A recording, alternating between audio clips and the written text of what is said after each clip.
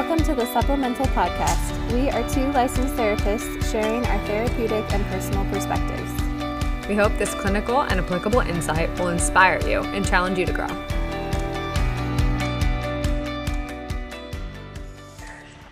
All right, so today we're talking about the difference between healthy distraction versus avoidance. But first, we want to welcome you to the Hood as usual. I am Tegan Darnell, your licensed trauma therapist. And I am Emma Orthel, your licensed clinical counselor. And we are passionate about discussing all things related to adulthood, personhood, and livelihood through a clinical and personal lens.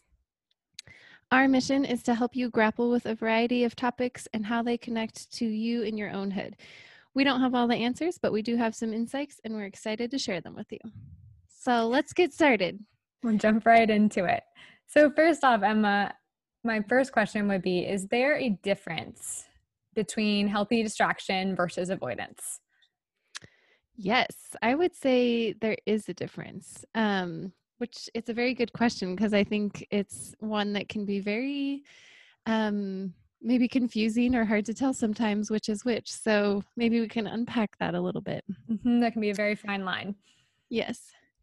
But yeah, I think my gut reaction to that is there's absolutely a difference. And that line is, like I said, kind of hard to tell and probably blurred over quite often. Because I think if we're being honest, this is not a question people probably ask themselves very much.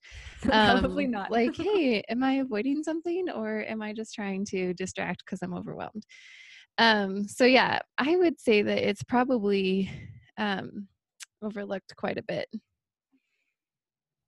So one of the things I usually think about when it comes to the difference, because I agree, like healthy distraction, it's difficult to distinguish from just being avoidant. And I think of healthy distraction as kind of like a choice. It's a choice, an intentional choice that's made when something is going on and you're like, if I go down this nasty thought spiral, I'm going to end up in a very dark, weird place. So I'm going to mindfully distract myself. Or right now we're in the middle of the COVID-19 pandemic and people have a lot of time on their hands with themselves. And sometimes the healthiest thing to do is to just healthily distract so that they don't just disappear into all sorts of overanalyzing or whatnot. So usually I think of healthy distraction as a form of a choice versus avoidance just being like this default thing that happens or an automatic reflex when something uncomfortable comes up. But I don't know. What are your thoughts on that? Yeah, I was going to say not to be nitpicky, but to totally be nitpicky. I welcome it. I love it. Something that I think is so powerful is that it's a healthy distraction because it needs to be healthy because going through something stressful or being overwhelmed or having that feeling of, I just don't want to do this right now. A unhealthy distraction would be like, I'm going to sit at home by myself and get hammered, or I'm going to like go make irrational decisions. That could also be a distraction / avoidance. But the distinction here is that it's healthy. And I agree with you that it is an intentional choice to make that healthy decision of, I am overwhelmed right now, or my plate is too full. And there is a way that I can separate from this, and I can do that in a healthy way and a productive way and kind of fill my cup back up type of thing. Yes. So to take that a step further, when can distraction be a beneficial and healthy choice? If you have some examples from your clinical work or just even personally. Yeah. So I was trying to think about this, and I think I have a couple thoughts maybe. One is that I think distraction can be healthy distraction, can be a very good tool for emotional or mental, what we like to call self-care. And if I'm being honest, I kind of hate the term self-care, but it makes sense, I guess, because you're caring for yourself. And I think distraction can have a lot of healthy ways in that. So just feeling mentally or emotionally spent, that you're exhausted and you just need a minute or a break or whatever it is. A distraction can be a good thing. So maybe for someone that would be, they are overwhelmed with their work and they just need to close it and put it down and go play with their kids. And that might be a distraction, and that might be totally worthwhile and totally good. Or it might be, I have all this work to do when I get home, but instead I'm going to go play rec league volleyball because that's a distraction and that's okay because it might be good for my emotional and mental place to have a break. Um, and another example that I was kind of thinking of is this one. I have two sides to it, but I think humor. I see this a little bit Yes. in my work. So I have a few clients in particular, one in particular that uses a lot of humor, and she kind of flirts with that line of, is this a healthy distraction or is this avoidance? And I think it can be both. I Mhm. think it can absolutely be humor can be brought in as like, I'm at total max capacity and overload and all I can do is laugh about this right now. And I don't think that's always bad. I think sometimes Not it's at all. actually very, very good. But like I said, which we can get to in a minute maybe, but that it can also be a little bit of avoidance. But Yes, it can. And those are fantastic examples. And to build on those, I mean, I would relate to all of those with clients too. And with some clients, especially my highly sensitive clients, we talk about the term analysis paralysis, which is not my term. Someone else somewhere came up with a wonderful catchphrase. But the analysis paralysis that comes up for those who are highly sensitive or thinkers, or sometimes I'll say, like, you have a really sticky brain. Those kinds of people sometimes find themselves just creating the worst case scenario of all time in their head, or assuming that people are thinking certain things about them, or just playing out these narratives that are actually more destructive than beneficial. And that's when we'll talk about healthy distraction as a tool for them. And I always talk about how it's a fine line where I don't want you to just table every issue that you have and don't think about it and just distract yourself and avoid, but rather go, okay, I really probably should just take a mental break from the weirdness that's happening in my head right now, and I know that it will pass through, and that's actually what I need right now. So it comes to that, back to that point of it being a cognitive choice that's made versus like an instinct or a default. mhm.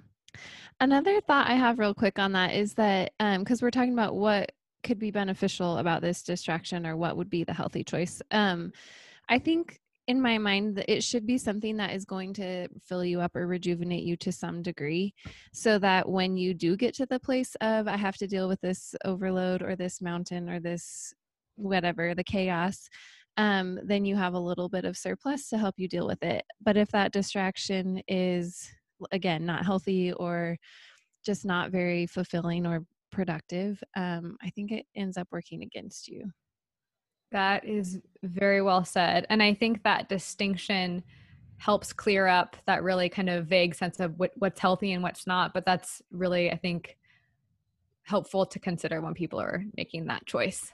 Hmm. So, bouncing onto the idea of what might be unhealthy distraction or what we're calling avoidance, what might be some examples of how distraction can be overused and turn into avoidance? Yeah. So, like I said, humor, which can be great and it can be bad. The same client that I think uses it for good also totally uses that humor distraction as a way of, you know, we can totally laugh this off and I'm not actually going to deal with all these problems. And it's funny, but it's really not long term. So I think that can definitely be one that is easily overused and then turns into avoidance quite easily.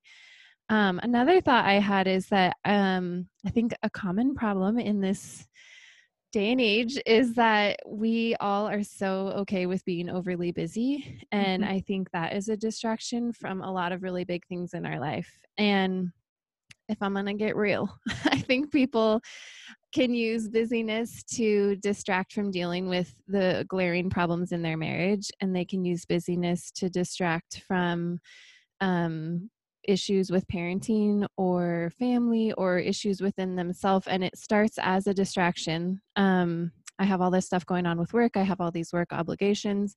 But I think that one slips very quickly and easily into avoidance because those are big issues and they take a lot of um, emotional time and energy and all of that. And I think it can be a very common one that is hard for people. That's really interesting to think of busyness as a numbing agent, Mhm. essentially, where Mhm. your mind is so preoccupied that you don't actually have to feel anything Mhm. uncomfortable or process anything through.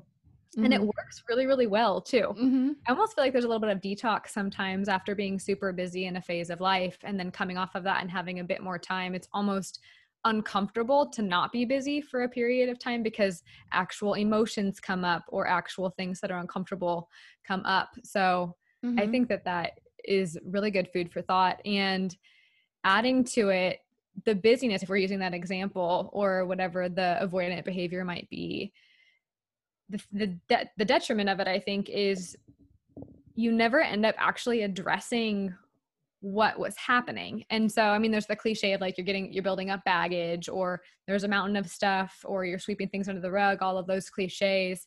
But when I think of never addressing things and being pain avoidant, what I think of is the missed opportunity to learn. And so, what I think people are robbed of when avoidance becomes the default mode is they're robbed of learning opportunities that would actually spare them of suffering or extreme suffering in the future. Because each Mhm. time you go through a negative emotional experience or even a negative physical experience, you learn from it and your brain creates neural pathways around, okay, next time this comes, I remember this happened, this is what I did, and here's how I processed through it. And so it's almost as though like avoidance it can take away your edge a little bit, or can just perpetuate levels of extreme pain that don't have to happen if you're dealing with things little bit by little bit and just taking care of the maintenance of life, essentially, because we're human and sometimes it just sucks to be human. And Mhm. then I think of unhealthy avoidance, or just avoidance in general, showing its form in, it's very versatile. So it can be through food, or it could be through substances, it could be gambling, porn, video games, shopping, obsessing over appearance. Like, I think a lot of the time addiction takes a catch-all with like substances, but Mhm. behaviors I think are just as powerful in how we might use avoidance without even meaning to. Mhm. Yeah, all of that is so good. And you said something in there that really caught my attention, that I think we just so forget about the emotional impact of a lot of things because we tend to stay on the cognitive side of things and only consider the surface because the emotion is just too deep.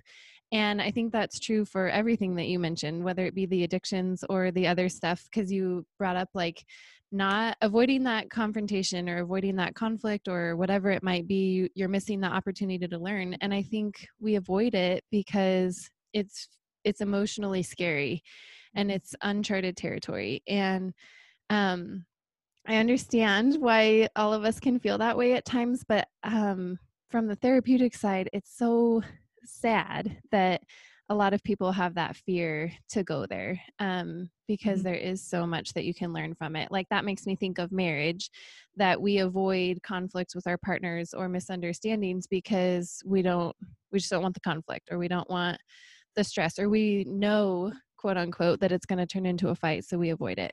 But we miss out on an opportunity for us to learn about what they need, and we are robbing them of the opportunity to learn from us, you know. Um so yeah, I agree. And it's funny that you said something that I can't remember how you said it, but about being obsessive with, I think you said obsessive with how we look, that can be an issue for some people. And I noted that um, a distraction that can turn into unhealthy avoidance is obsession with others. And I think this Mm, is, I wasn't yes. around 100 years ago, but I think that this is a serious problem. We just have way too many means of comparison in our world, and it is nearly impossible to avoid.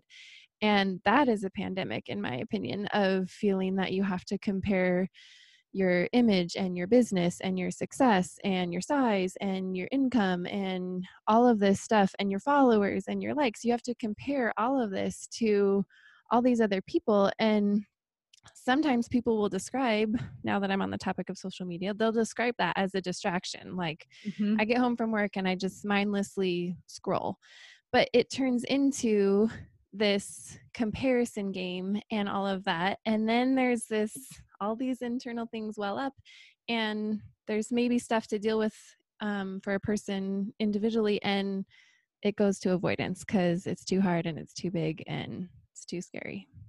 And that in and of itself, I think, is a whole nother episode. I would love to dive Mhm. into that and pick it apart because there's so many degrees of truth in there. And what I step back and look at is the intention with the example of opening up the phone and looking at social media, which again, there's great things about it and not such great things about it. It's, you can't throw the baby out with the bathwater.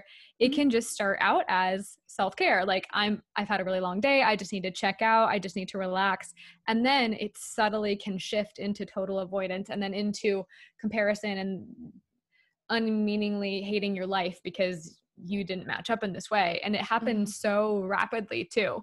So I would love to deconstruct that together in another episode again. And to play devil's advocate here and throw a little bit of a curveball, why do you think that avoidance feels so good sometimes? That's a great question. Um, just off the top of my head, I think it feels so good because we can hide in it. Mhm. And I think there's something, maybe it's in our human nature or um in just how a lot of us are wired or what the world around us looks like. But I think there's something that we can, if we don't feel protected on the outside, we feel like we can protect ourselves. And if we can hide and avoid that thing, even if it's an internal thing, we can trick ourselves into thinking we're hiding from it and then we're in control and we're protecting ourselves from this scary emotional thing or this other whatever it is. I think it gives us a sense of the ball's in my court, and I get to decide how this goes. It's maybe a false sense of security or control. And I think that's why it can feel so good. And that's why it can last for so long Yes. because you're in control. And if you let all of that out, then it doesn't feel so controlled and it doesn't feel so secure for a moment.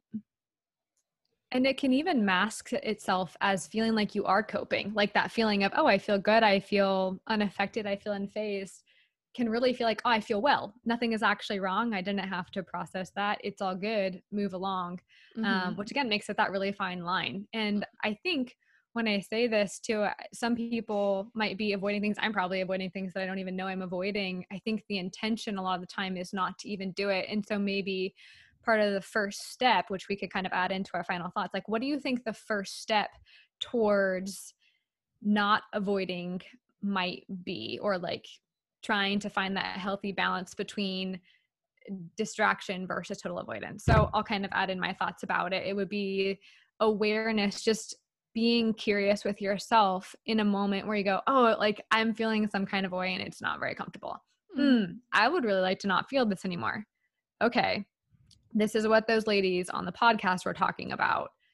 Is this a moment where I am choosing to healthily distract and that's actually beneficial? Or am I totally avoiding this? Might Hmm. be one idea for a starting point for building awareness. What are your thoughts?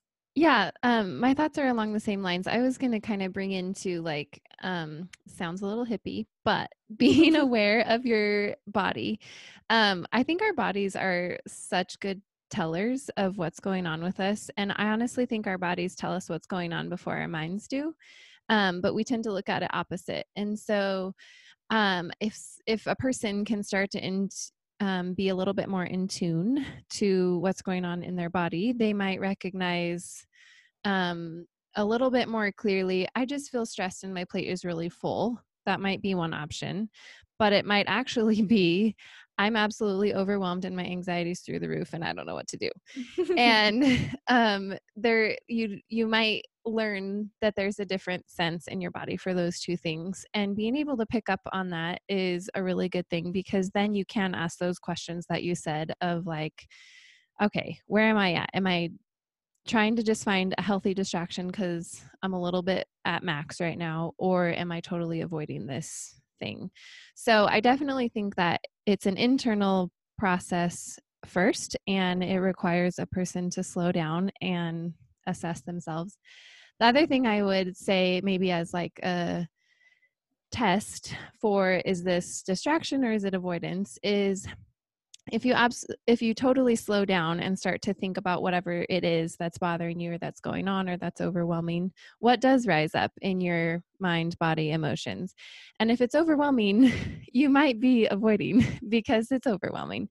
And if that's the case, that's not necessarily bad. It just shows you what you have to work with. And there's lots of things then from that point to move forward with, trying to address that, whether that be on your own or seeking help. I think it's a good place to start because then you know what you're working with. It is a good place to start. And to drive that point further home, the more you practice discerning the difference between healthy distraction versus avoidance, it seems it might actually get easier with time. And I really like that piece that you added in about the body and the cues, in such a way, like if you pay more attention to those cues, they become more familiar when you can recognize, oh, this is anxiety. Huh, weird. I didn't even know that I was anxious. What's happening? And it Mm-hmm. happens, that becomes the new default if you're more avoidant than not. And it can be easier with time, even if it feels really overwhelming and uncomfortable at Yeah. first, like you said. And to give kind of a one final thought here, like a therapist context for you, I think most therapists would agree that a major goal of all of our work is that when you come to our office, you are in a safe, secure, warm, accepting, non-judgmental environment that will produce growth. You know, hopefully that's the goal of most therapists. And I think one of the biggest things there is that if we can provide that safe place, in here is where a person would be able to share some of those hard things.